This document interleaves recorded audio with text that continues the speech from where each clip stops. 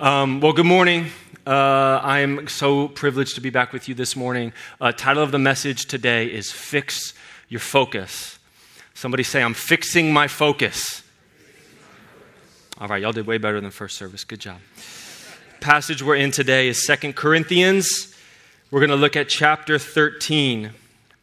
Chapter 13, verse 11. We're in 2 Corinthians. This is the closing passage of Paul's second letter, well, really his third letter to the church in Corinth. It's his farewell remarks, and it says this, 2 Corinthians chapter 13, verse 11. Finally, brothers, rejoice, aim for restoration, comfort one another, agree with one another, live in peace, and the God of love and peace will be with you. Greet one another with a holy kiss, as all the saints greet you. The grace of the Lord Jesus Christ, the love of God, and the fellowship of the Holy Spirit be with you all. Amen. Just pray for one more moment with me. Holy Spirit, we welcome you into this place. God, have your way with us. We open our ears and our eyes to see and to hear what you are speaking this morning. In Jesus' name, amen. Amen. Well, I'm the youngest of four brothers. So you can feel sorry for my mom, but you can do that after service. I'm the youngest of four brothers, and I grew up with a fairly, standard youngest sibling experience. I was picked on a fair amount, beat up a fair amount, no more than I think anybody else as a youngest sibling, but I was manipulated a whole lot. I was talked out of a lot of things I thought were good for me and talked into a lot of things that were bad for me. For some reason, I always ended up being the guinea pig. For some reason, I was really raised with this environment that it really was better to share with your siblings and to give up what you have. And I found myself often with nothing and them having double dessert. And I'm going, what just happened to me? But that's okay. I'm not throwing a pity party up here. I'm the youngest, so I'm also my parents' favorite. So... it's fine. That didn't always jive with my brothers, though. They didn't always like that. I never got punished, not nearly as bad. Definitely got preferential treatment.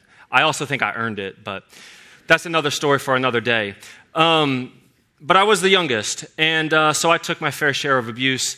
But I took it standing up. I didn't all run and cry to mom and dad and all of that. And if you're a younger sibling, you know what I'm talking about.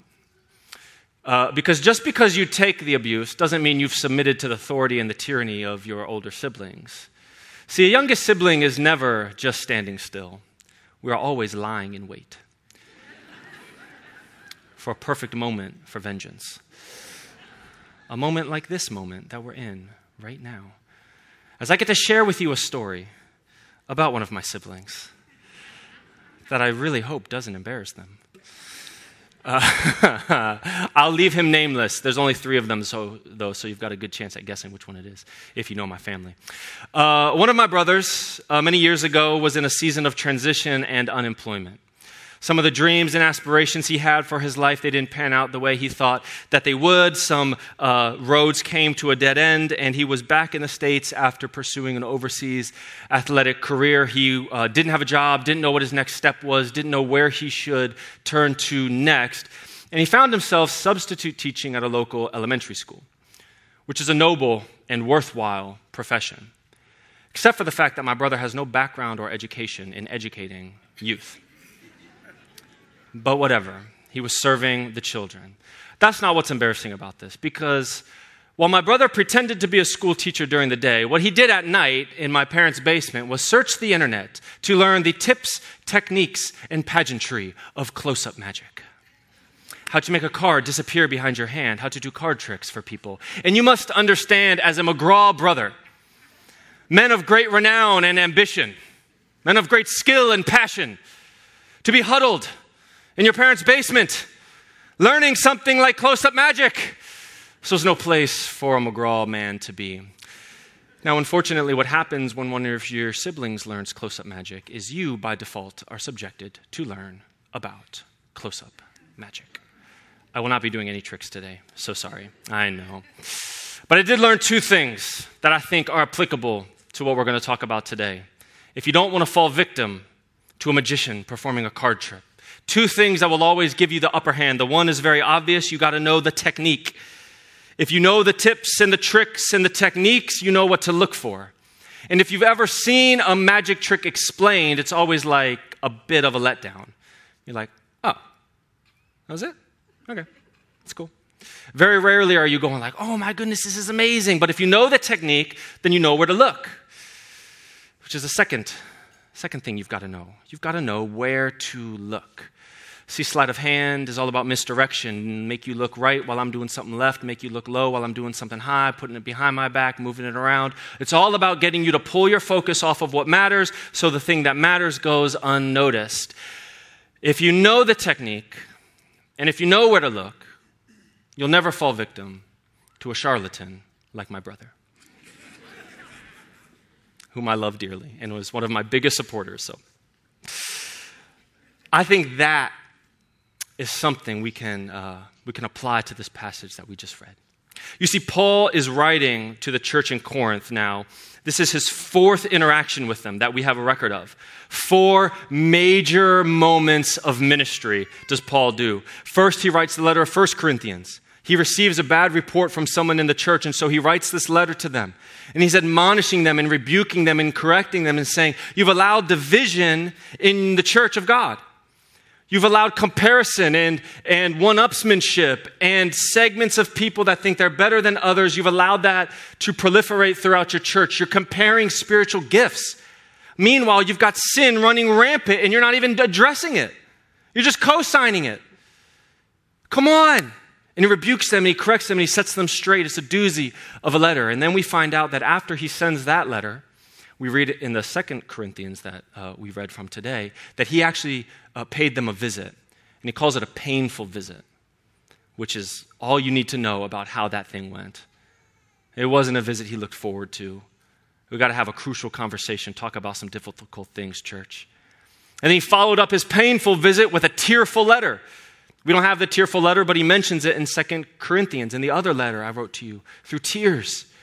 Paul embracing and walking in just the grief and they're off course. And then he follows the tearful letter up with the letter of 2 Corinthians. These are monumental moments in a church's history. I mean, these are major moments. We're on the verge here. We're going to be planting these churches downtown in Washington, D.C. We've got a number of church plants all over the nation currently. And it would be like us getting a letter from Bishop Brett, or us getting a letter from Pastor Steve Merle, the president of our Every Nation family.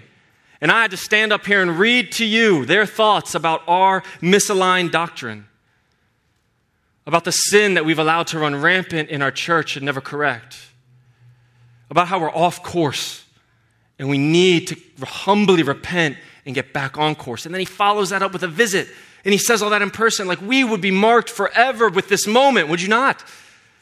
I don't want anything to do with that. And yet here we find ourselves in the Corinthian church, 4 major moments of correction. And what is Paul's ultimate point? One of his points, I think, is that they've fallen victim to the devil's misdirection. They got their focus pulled off to things that didn't matter, and they missed the goodness and the grandeur of the gospel. They've allowed internal things to divide them and to tear them apart. They've not focused on the truth. And I think there's about 3 ways, there's many more I'm sure, but I think there's 3 important ways that we fall victim. Just like the Corinthian church did, we fall victim to the devil's misdirection. I think the first one is distraction. It's been said before, I'll just say it again. The devil doesn't need to destroy you to defeat you, he just needs to distract you. He does not need to destroy your life in order to defeat you. He just needs to distract you. He just needs to get you more interested in your Instagram than on his word. He just wants you to get to the end of the day and just desire some Netflix or some Disney Plus. He wants you at the end of the day to be so consumed with the news and the media sources of the day that you feed off that as though it's fulfilling you. You just get distracted. You're just looking the wrong way. Many of us, we find ourselves distracted and we're fighting these culture wars. within our church, and we think that issue of the day is the primary thing the church should be talking about all day, every day, and we forsake and forget the beauty and the majesty of the core of the gospel and what it should be producing in us. We just get distracted. Some of us, we get so downward distracted, we only see ourselves. We never see anybody else in the church. We've never empathized with another person's problem. Our problems are too big, and we just get distracted by ourselves. It's the devil's misdirection. It's a subtle sleight of hand. You don't even know that you're doing it, but you fall victim to it. The good news is Jesus says, I will build my church and the gates of hell shall not prevail against it. But what the devil can't destroy, he will try to corrupt.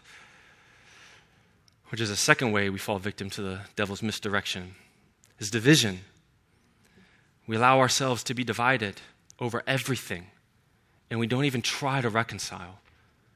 We push ourselves to the extreme, and we're happy there because there's people there that are like us. And we don't have to worry about these people over here.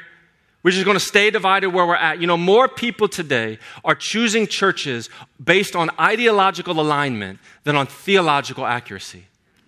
You know that? More people leaving the church today are finding a new church, picking a new church based on ideological agreement. Do you agree with my politics, my economics, my social platform?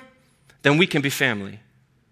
It doesn't really matter what the word says about it, but what you say about it matters. And with all grace, you guys, your opinion on these matters doesn't matter that much to me. I say that with grace. I know, hey, but let me finish the thought. It's not your opinion I'm after. And I hope you're not after my opinion. I hope my opinion on these things doesn't matter because I've had a lot of wrong opinions before that this word has corrected. I'm after this opinion. I'm after what this word says to me. And if it's going to correct me and rebuke me and tell me that I'm wrong in my opinion, I'm going to bow down to it and subject myself to it because it's not my thoughts or your thoughts I'm after. It's the doctrine found in Scripture. It's theology. It's truth revealed to us about who God is and what God has to say. And yet we allow ourselves to be divided by everything. But we're a church that believes in the spiritual unity of the believers. It's one of our tenets of faith, and we hold it in high regard and high esteem.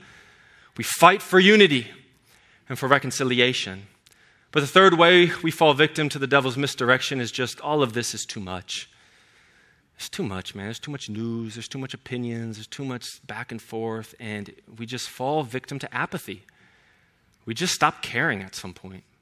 We just kind of throw our hands up and go, I don't know. And something I think about a lot, is that because I know there are people who will tell me to my face that they believe that God exists, that they believe Jesus exists. They would even go so far to say they believe Jesus was resurrected from the dead. Which if you don't know, church, we believe crazy stuff. That's not you might have been around church so much you've just kind of gotten familiar with it. But that's what we believe. We believe that God came to earth in the form of a man, was killed, and then resurrected. And there's people that will stand here and say, yeah, definitely, I believe that for sure. And I'm not going to do anything about it, though. I just wrestle with that because if there's a God who speaks creation, who knows every hair on your head, who knit you together in your mother's womb, who has plans and purposes for you, who has sent his son to redeem you, and we go, yeah, that's great, man. Yeah. Don't make me be discipled, though. Don't make me join a small group, though. Don't make me come to church on Wednesday night. Don't make me join a prayer meeting. Why would I want to pray to a God like that, man? You know what I do on Friday nights? And yet this is how many of us. We fall victim to the misdirection of apathy. We think we found some middle ground in society, no, I'm definitely a Christian, but I'm not going to engage in the battles. I'm going to be right here. But where we've landed, not all of us, some of us, not all of us, is this apathetic middle ground where we confess something to be true with our mouth, but nothing in our life agrees with that. And what is our greatest witness? Not our words, but the way that we act behind our words. It's a subtle sleight of hand. It's a misdirection. He got us looking one way thinking it's the right thing, but he's doing something over here. He's killing us. I think this is what's happened in the Corinthian church. I think it's happened in our church. Every church. It's not a condemnation on Grace Covenant. This is the finest church I've ever been a part of, and I say that with all sincerity. But it's the game of misdirection, and it happens. Well, what is Paul's response to it? Well, first of all, just like a magic trick, when you know the game, you realize it's not really that impressive, right? It's not like I said anything up here that's like blowing your mind. You're going, oh my gosh, AJ, the church is divided. I had no idea. What? You just opened my eyes to something. You tell me I get too tired to read my Bible. You're reading my mail, brother. How'd you know that? I fall asleep when I pray. How'd you know that? None of this is revolutionary. None of this is mind-blowing. It's the simple sleight of hand. It's the simple tricks. They're not that impressive.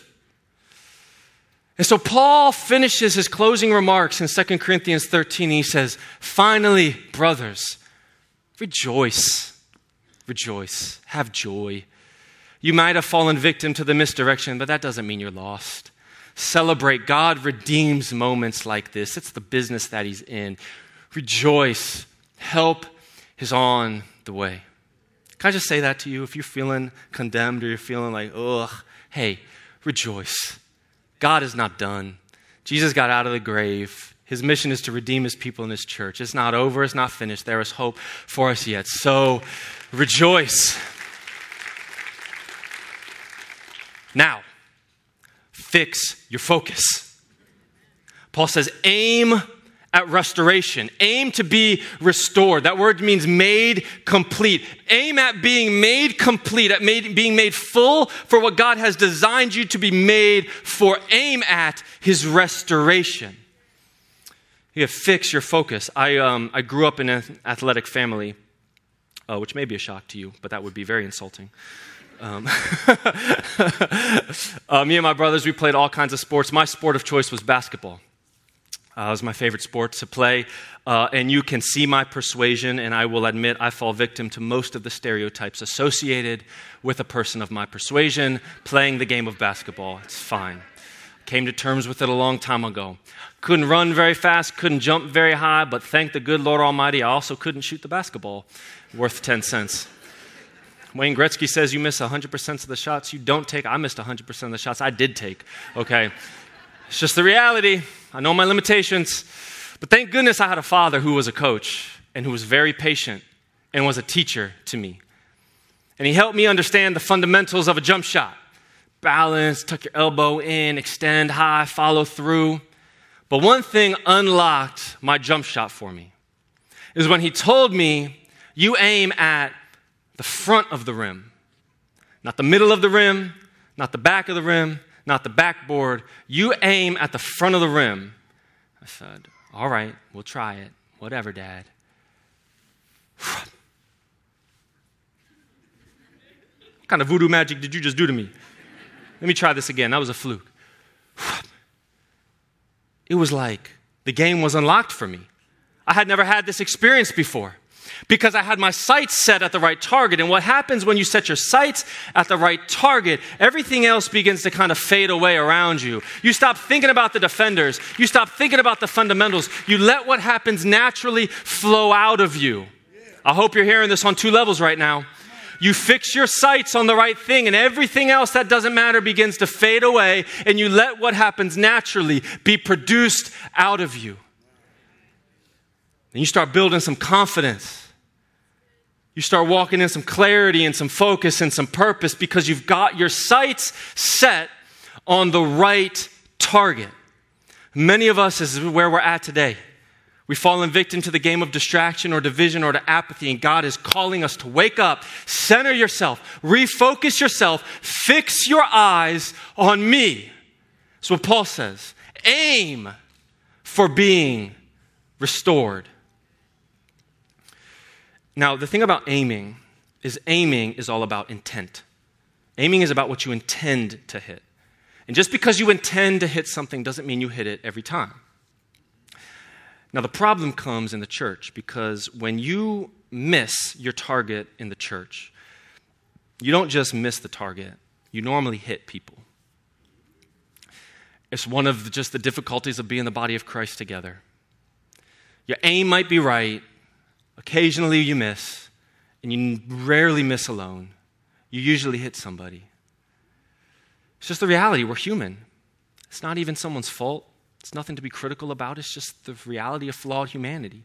Now, I've been around this church for a long time.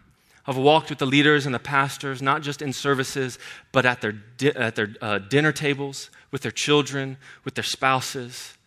I can say with certainty, our aim is good. Our sights are set on the right thing. But we're human.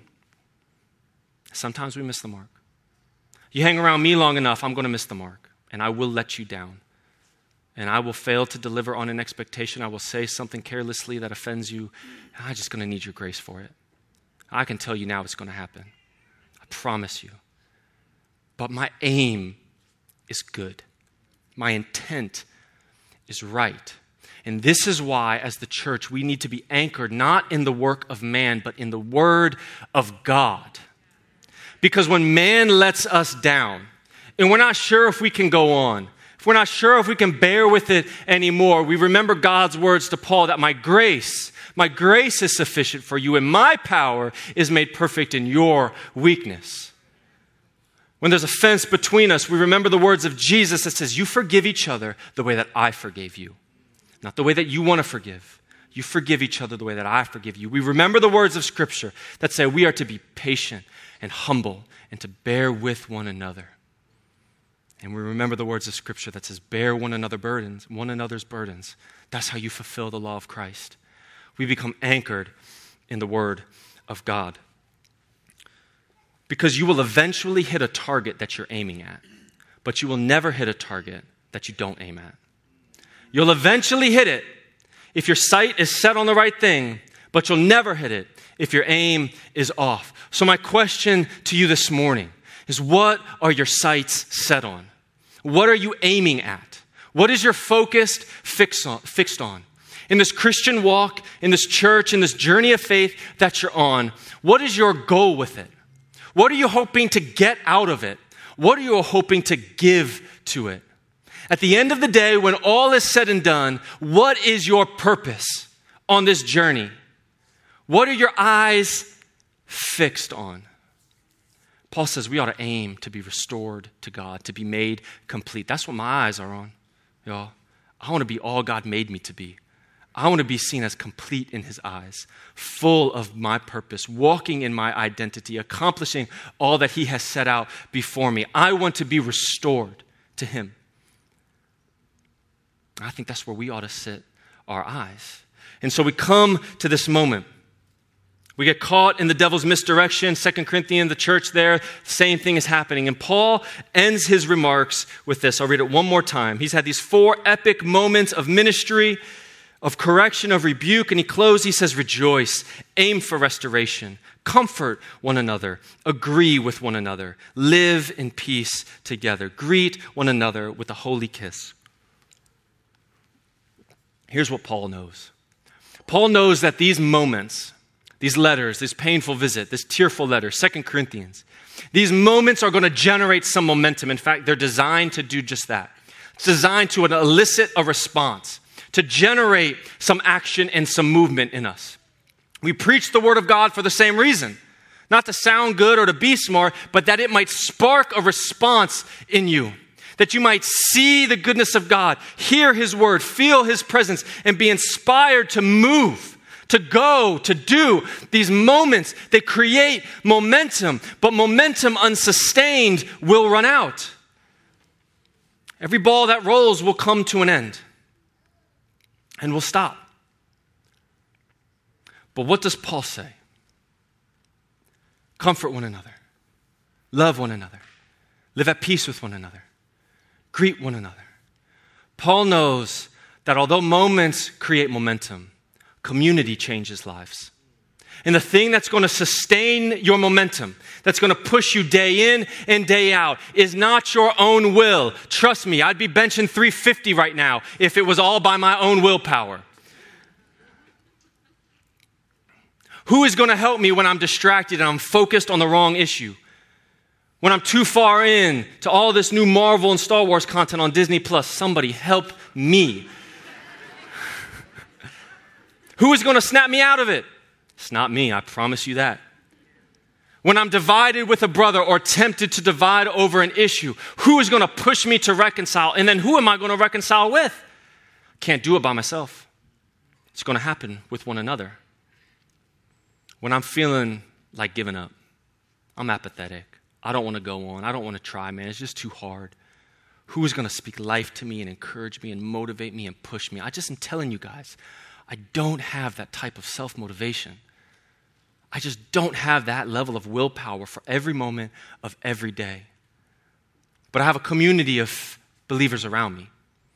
I got some great friends who call me up when I'm low, and they pull me up, and they push me. They speak life to me. This is what Paul's saying. Yeah, man, you got caught in the misdirection, but don't worry. Rejoice. Have faith. It's okay. How do we break free from the devil's misdirection? We break free together. These are our one another's. Paul says, comfort one another, agree with one another, live in peace together, greet one another. This is our playbook. This is what it looks like to live as a restored people. The Greek word here is aleilon. Someone say aleilon. All right, great job. Just making sure you're with me. Aleilon is used 100 times in the New Testament. Paul uses it 3 times in this sentence. Aleilon means one another. And just base value, when you just hear those 2 facts, what does that tell you about the expression of our faith? That it happens individually or that it happens together? Happens together. Each time aleilon is used, it's preceded by a command or a verb. Love one another. Be devoted to one another. Build up one another. Accept one another. Submit to one another. Forgive one another. In John 13, Jesus gives us his greatest commandment, or his new commandment. He says, a new commandment I give to you. John 13:34. Read it with me. It says this, a new commandment I give to you, that you love one another. Just as I have loved you, so also are you to love one another. By this, all people will know that you are my disciples, if you have love for one another. The Bible is clear. This isn't just something we're supposed to do. It doesn't just edify us, but this is Jesus' prayer over the church, that we would be together one to another, that we would love one another, that we would experience the fullness of his love for us. And he takes it a step further and says, this is how the world is going to know that you're mine, by your love. You thank God? We could thank God. And don't leave them hanging. I just preached to this side of the room then. It's by our love. Not by your platform, not by your programming, not by your presentation, not by your pulpit, not by your other P's. By your love. By your love. And where do we express love for one another? This moment is really hard for me to do it. I can tell you I love you. I can speak truth to you, which is an expression of love. But how do you know that I'm committed to you? How do you know that I hold you in high regard as a brother or a sister in Christ? It's very hard for me to do that well from up here. It's very hard for me to do that well in a quick conversation in the lobby. How am I to comfort one another? I might, happen to speak into the right issue you're going through today, and that might bring you some comfort, but I got to be honest, that's the Holy Spirit, not me. If I'm going to comfort you, I got to be in your text messages and on the phone and on your couch, close, nearby. If I'm going to build you up, if I'm going to forgive you, it's just very hard, you guys, to do it from up here. In Acts 5, verse 42, we get a glimpse at how the church is to operate. A simple verse. Almost a forgetful verse. You just kind of read it and you glance right by it. But take a look at it with me. It's on the screen. Every day, Acts 5:42, every day in the temple and from house to house, they did not cease teaching and preaching that the Christ is Jesus. Remember, the church is not a building. The church is a people. So where does the church operate? Every day in the temple, consider this the temple, the church building. Every day in the temple and from house to house. So where do we navigate the one another's? House to house, family to family, over a dinner table, through a meal, through a get-together on a Friday night? How do we become reconciled over our differences and our divisions? On the couch, around a table.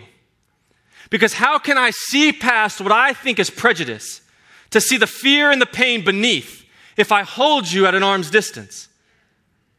How would I ever reconcile with a single person if I didn't let them in? Yet this is our strategy. It's the misdirection. Just don't engage, man. You just won't feel any pain and then it'll be fine. Just don't worry about it. Yet we are called to be more than that. We have our sights set on restoration, on reconciliation. How are we to be the renewed people of God if we are not the people of God together? The church happens in the temple and house to house. That is where we love one another. That is where we're devoted to one another. That's where we build one another up. That's where we forgive one another. That's where we grow with one another. And let me just close with this thought. I've been singing this song all week. It's been stuck in my head the entire time I'm just working on this message. It's a song, Turn Your Eyes Upon Jesus. It goes like this. I'm not going to sing it, but I'll read it to you. You want to talk about ruining a moment? It says this. Turn your eyes upon Jesus. Look full in his wonderful face. And the things of this world will grow strangely dim in light of his glory and grace. What are our eyes set upon? What is our focus fixed upon? Paul admonishes us, aim at being restored to God. Fix your eyes on the one man who ever truly was. Look upon the face of the one who left heaven for earth, who suffered and died out of sacrifice and out of love for each one of us. Fix your eyes on that. And the things of this world, they grow strangely dim. The misdirection of the enemy seems strangely foolish. Desire to move and to act begins to fire when we fix our eyes upon Jesus. And I know, church, that this is what we were made for, because Paul's closing benediction, his final verse, he says, the grace of our Lord Jesus Christ, the love of God, and the fellowship of the Holy Spirit be with you all. How do we live as a redeemed people, as a people restored to God? We look at the example that we have in the Godhead. The grace shown to us by Jesus Christ. Grace is favor that you didn't earn. It's getting something you don't deserve. And it is by grace, if we believe in faith, that we are saved. And we who have received the grace of Jesus can now be distributors of grace in this world. We who have received the love of God, not a love based on performance, not a love based on emotion, not a love based on how you made him feel that day, but a love based on a decision. Love is a commitment shown through action. And has not God shown through his actions his faithful love to you? And so we, as those who have received the love of God, can now become distributors of the love of God. And we have the fellowship of the Holy Spirit, the personal presence of the person of God walking with us day by day. We who walk with God and fellowship with God can now fellowship one to another in a true and a righteous and a good fellowship. And in the community of the Trinity is this mutual, life-giving love and respect and honor, each part fully God, each part distinct from the others, the greatest enigma in our faith. One God, yet three persons. And in the self-sustaining love and life explodes the creative energy of God, and come all of us, made in his image, made in his likeness, to exist in the same type of fellowship that he exists in within himself, by the grace of Jesus, the love of God, and the fellowship of the Holy Spirit. So this is a moment. With what little I've got, I'm trying to give to you. I'm trying to inspire some movement and some response and some reaction. I'm trying to cultivate by the word of God something sparking on the inside of you to do something. But moments just create momentum. And momentum unsustained will run out. And we cannot live like Christian drug addicts, going from one hit to the next to the next.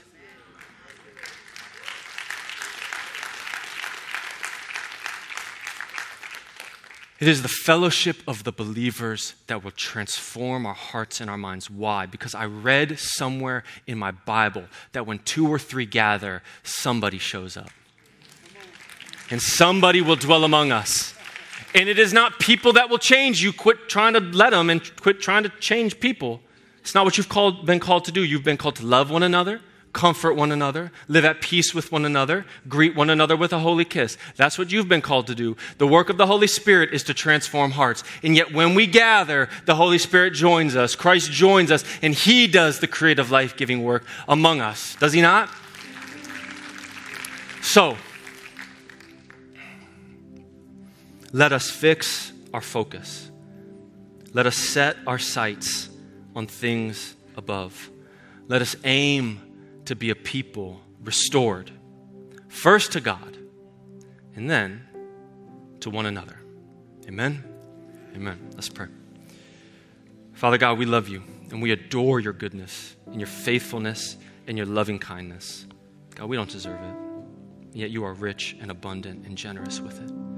Help us to be a people who see the schemes of the enemy for exactly what they are. And let us fix our eyes upon you, Jesus. And with our focus, give us clarity. Allow the things of this world to fade away from our vision. And let that which comes naturally by a life devoted to the love of God produce life, not just in us, but through us, for all those around us. I'm going to give you a moment to respond today if you've never given your life to Jesus. If you've never accepted the free gift of salvation that Christ afforded you on the cross. And today you want to make that decision. You want to start or you want to restart your journey of faith with God. If that's you, just throw your hand up just very confidently and brazenly, like you really got a lot of faith. And if you're online, would you just click that raise your hand button in the chat so we can know that that's you? Amen.